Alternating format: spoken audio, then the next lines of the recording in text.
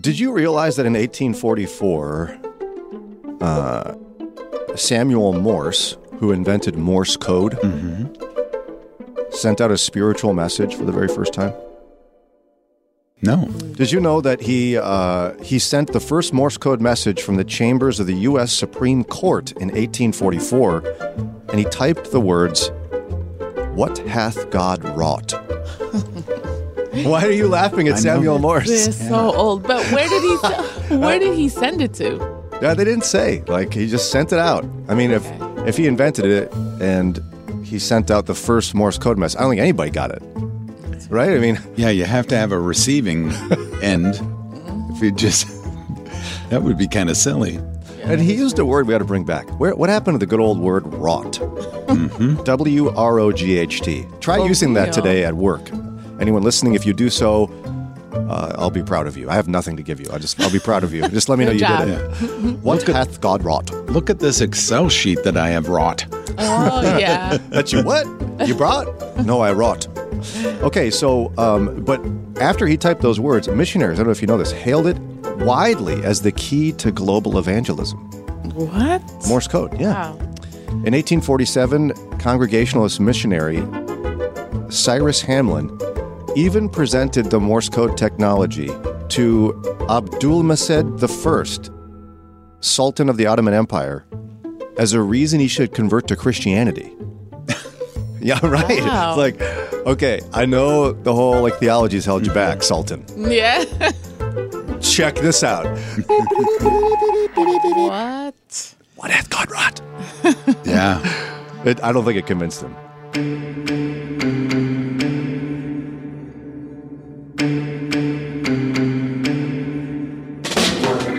You know what we're about to do? We're about to get real. We're about to have conversations that Christians have behind closed doors. The scary ones. The ones that make you feel uncomfortable. That's where we're going. Why? Because we're family. Ustedes son mi familia. So this is the Brian and Janelle podcast. She's Janelle and I'm Brian. If you don't want to miss anything, all you have to do is just hit that subscribe button to get a notification whenever we drop a new episode. This is the Brian and Janelle podcast. Christians have been excited about technology for a long time. Mm-hmm. Long time. There was some apprehension about radio, though, early on. Did you know that? Yes. I know. Of course you do. You've been, you knew Marconi or whatever. Yeah. That invented the radio. Was it similar to TV? It's what is it? The Devil's Box? Is that what they would call it? Sort of. So Moody Radio was one of the very first Christian radio organizations, and people were very concerned that Moody Bible Institute would be dabbling in radio because, of course, the devil is the prince of the power of the air. Radio waves are in the air, ergo Satan. Wow. Mm-hmm. Well, I mean, bad theology pervades in every generation. Yes. Sure. And the Moody Bible Institute was like, okay, no. And then 1926 launched WMBI in Chicago. And we weren't too far behind in the 50s, depending on how you define too far behind. Okay? So with all that in mind, technology as well has been advancing big time. The day that Apple first opened its store, a year and a half after the release of the iPhone in 2007, Life.Church in Edmond, Oklahoma launched a free Bible app called YouVersion. Did you know that? Mm-hmm. The very first day of the App Store. That's cool. YouVersion Bible app released.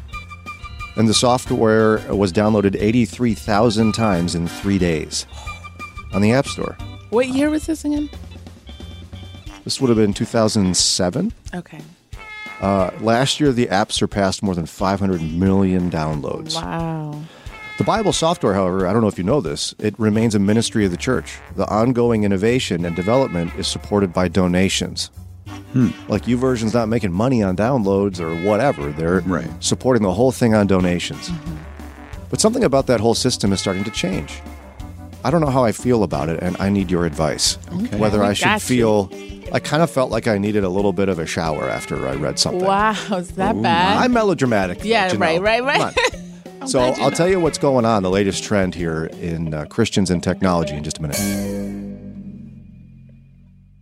If you've been a faithful listener to this podcast, we're just super grateful for you. Can't thank you enough for taking time out of your busy schedule to join us in our journey to follow Jesus a little more closely every day. But I got to remind you about something. We're listener supported. We're a ministry of Moody Radio in Cleveland, and it's donations from people who listen to us, just like you, that allow us to keep making episodes. Would you consider a donation to this ministry? A gift of any amount will make a huge difference. If you want to donate, we'd be so grateful. Just go to moodyradio.org/Cleveland. Again, moodyradio.org/Cleveland. Thanks.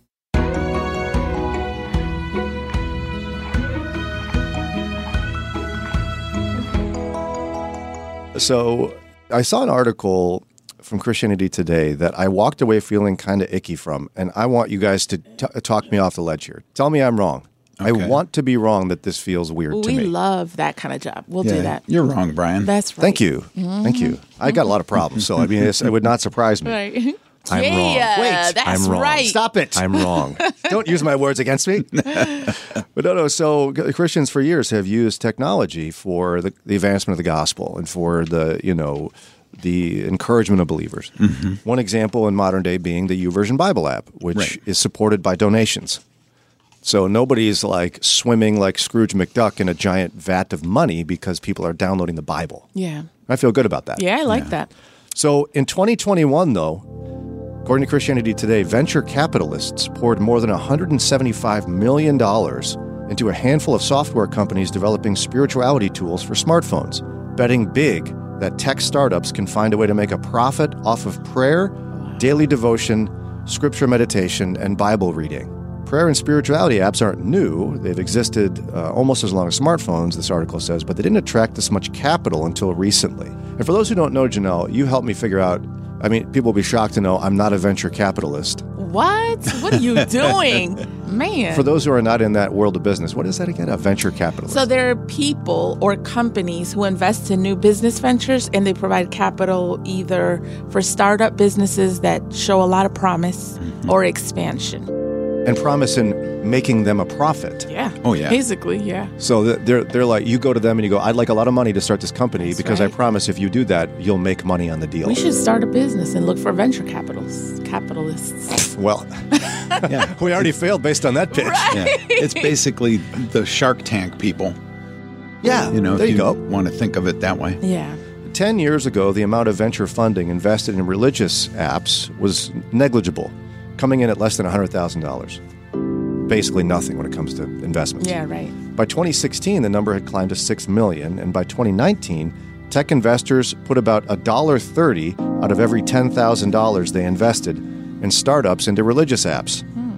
Last year, as tech startup funding grew to a record $600 billion, investors put nearly $3 out of every $10,000 toward religious apps.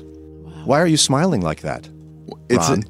You could say, wow, that's a dramatic increase, over 100% increase, but it's still like, okay, we went from 1 penny to 2 pennies.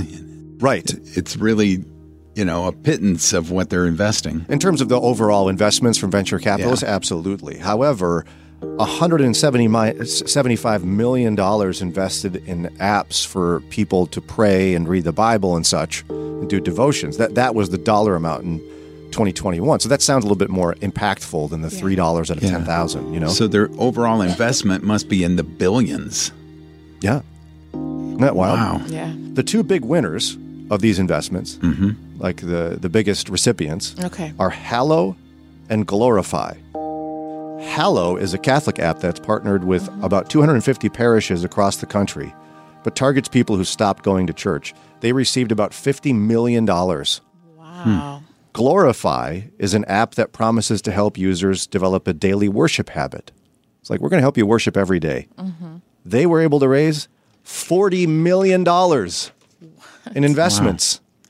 To think that if you went through the App Store now, you could probably find 30, 50 apps that would follow that same description. Right, yeah, but I mean, likely their user experience isn't that great. Right. So Ed Beacle, one of the co-founders of Glorify, he said, it's just a ridiculously exciting time. I feel like I'm constantly pinching myself. Well, yeah, you got tens of millions of dollars to invest in your app. Part of the rush of funding, maybe due to COVID, they write, the pandemic drew attention to how much regular religious practice could be moved online. But investors clearly believe religion apps will continue to be popular long after the pandemic. They also interviewed Connie Chang. She's an investor at a venture capitalist firm in Silicon Valley. She said, one thing that I've always thought deeply about is, how do I find investments that are tied to what people deem to be a core part of their identity?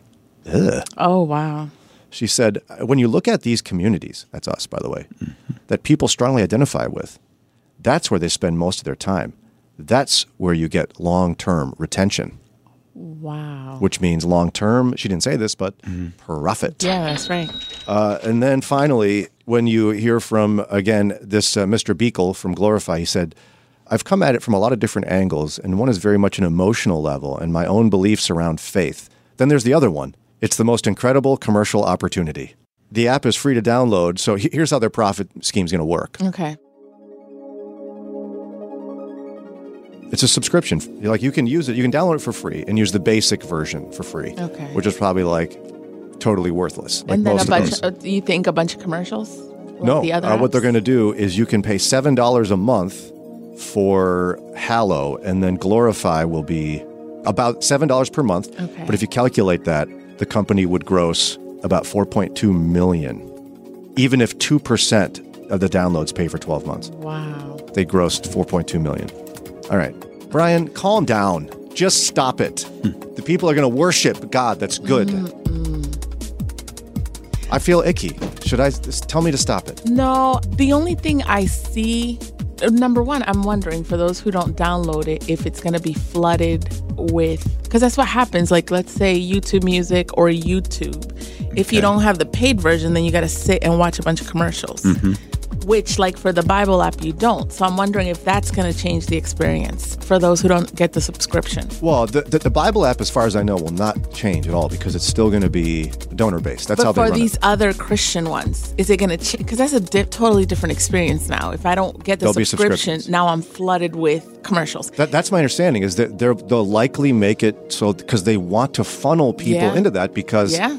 they have venture capitalists who are looking for a return Exactly. on their investment. They need to make money to pay them back. The only thing that I can think of is not so much the funding's bad, but whenever money's involved, the potential now of corruption.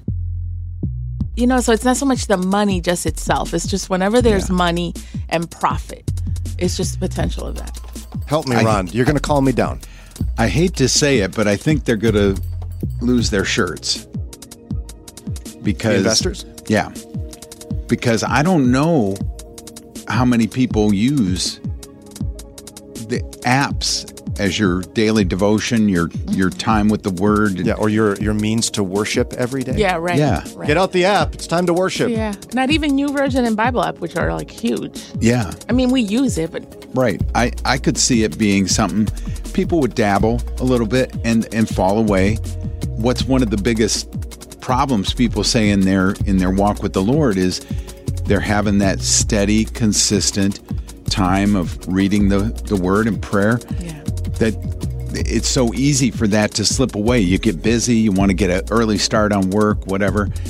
So this would just be another example of something that would go by the wayside, and their $40 million would be spent and gone. And yet, could they find people that will subscribe to it? Sure. Like, you're right. I don't think it'll catch on per se. Right. Okay. But okay, so at the same time, like if there's a Christian author and they write a book and it's successful, I think it's appropriate that they make a profit on it. Yes. Yeah. If I think pastors should be paid well for what they do. They should be paid a competitive salary so they can have healthy family lives and support their families. So I don't like when they've got like giant mansions with indoor pools and such. I think that's Right. inappropriate to make that kind of profit off of the gospel of Jesus Christ. But I think the scripture is clear about, you don't want to muzzle an ox while it's threshing. Like Yeah. it's okay to make a profit. Paul talked about that very specifically. I think people working in ministry, like, I don't know, radio should not have to be destitute. Okay. Right. Amen. But Right. But the idea of seeking out tens of millions of dollars from venture capitalists who expect you to turn a profit and to make like a big profit from a for-profit company off of people worshiping Jesus? It feels icky to me. What's so different about compared to the examples you brought up?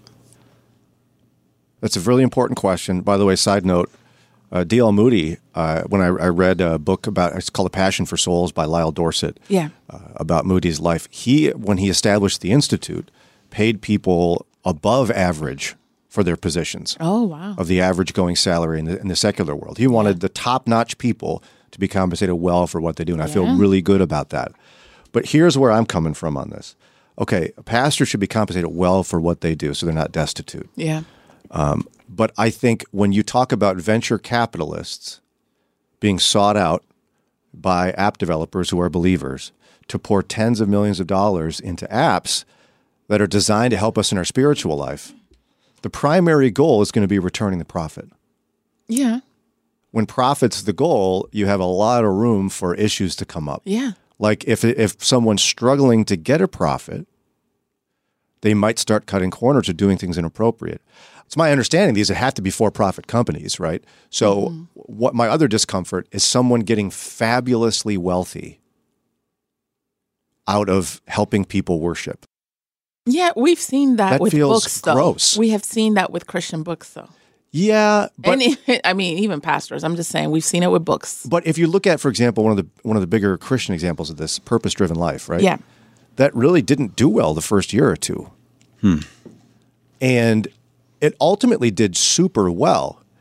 But if you talk to Rick Warren, he didn't go to publisher and go, listen, we're all going to make a lot of money on this. Right. Like he really had an idea he thought was worth sharing. He found a publisher that was willing to probably give him a little bit of money for his time, and it took off. I don't have all the details in place, but he's known to be a reverse tither, where he's keeping 10% and giving away 90%, and still doing real well, keep in mind. Yeah.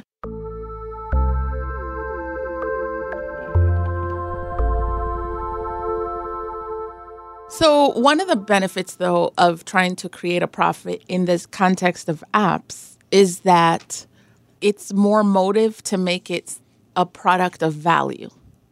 Better quality? Yeah. Right. So that I see that. people actually want to use it. That's a good thing.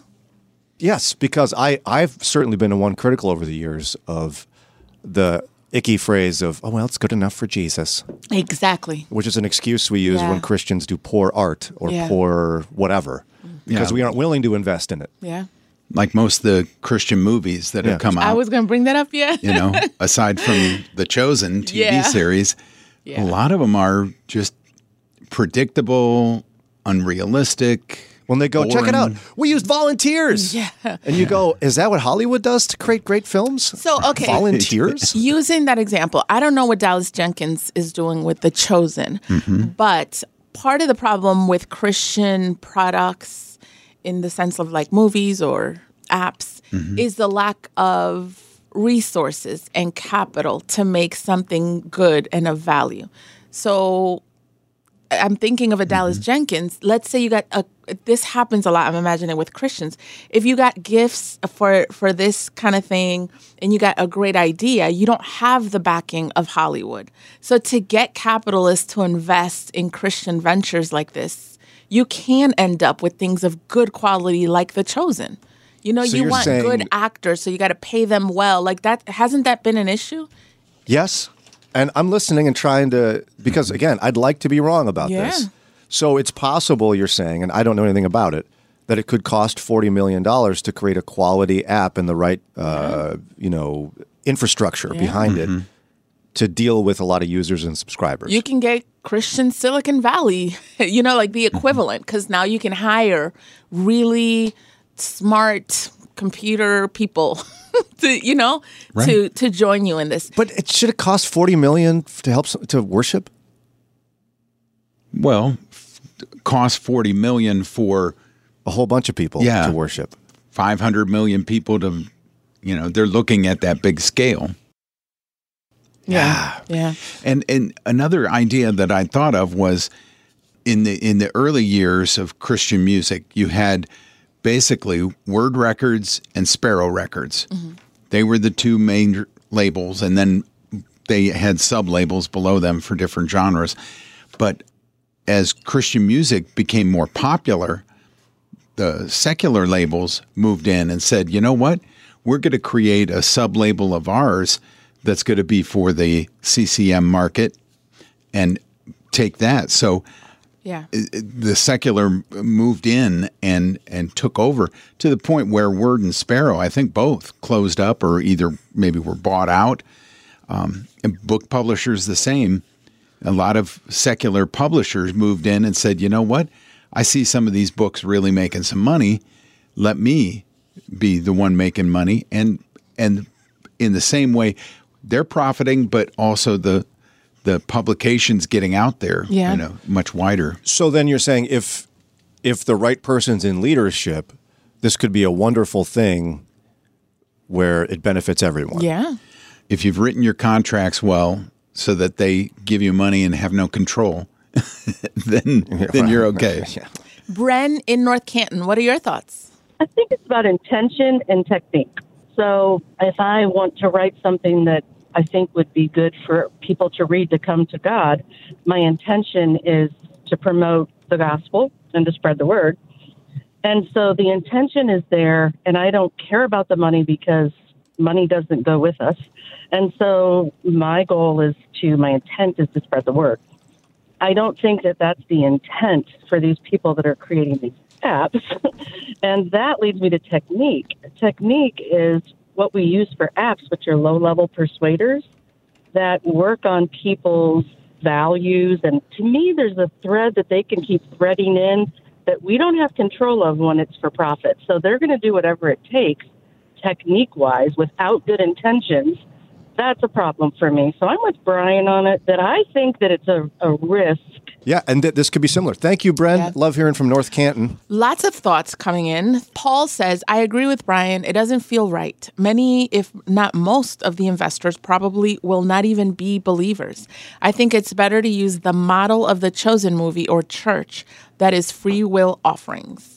Somebody else texted, Paul talked about still being happy when non-Christians were sharing the gospel, even though their hearts were not behind it.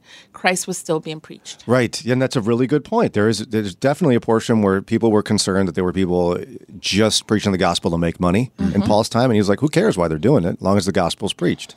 So maybe that is another way to look at it. I have no idea. I don't know. I will always have a gut issue, with someone becoming fabulously wealthy off of the gospel. Hey, hold up. Where are you going? You know you liked your time with us.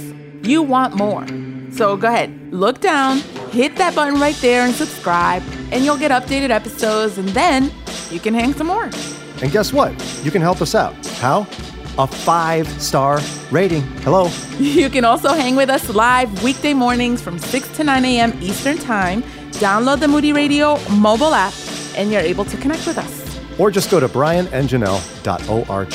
And listen, we didn't put all this together all by ourselves. There's some great people behind this production. We want to thank Ron Eastwood, Kelly Ryder, Paul Carter, Mike Reynolds, Alan Perry, and our awesome and fearless leader, Josue Villa.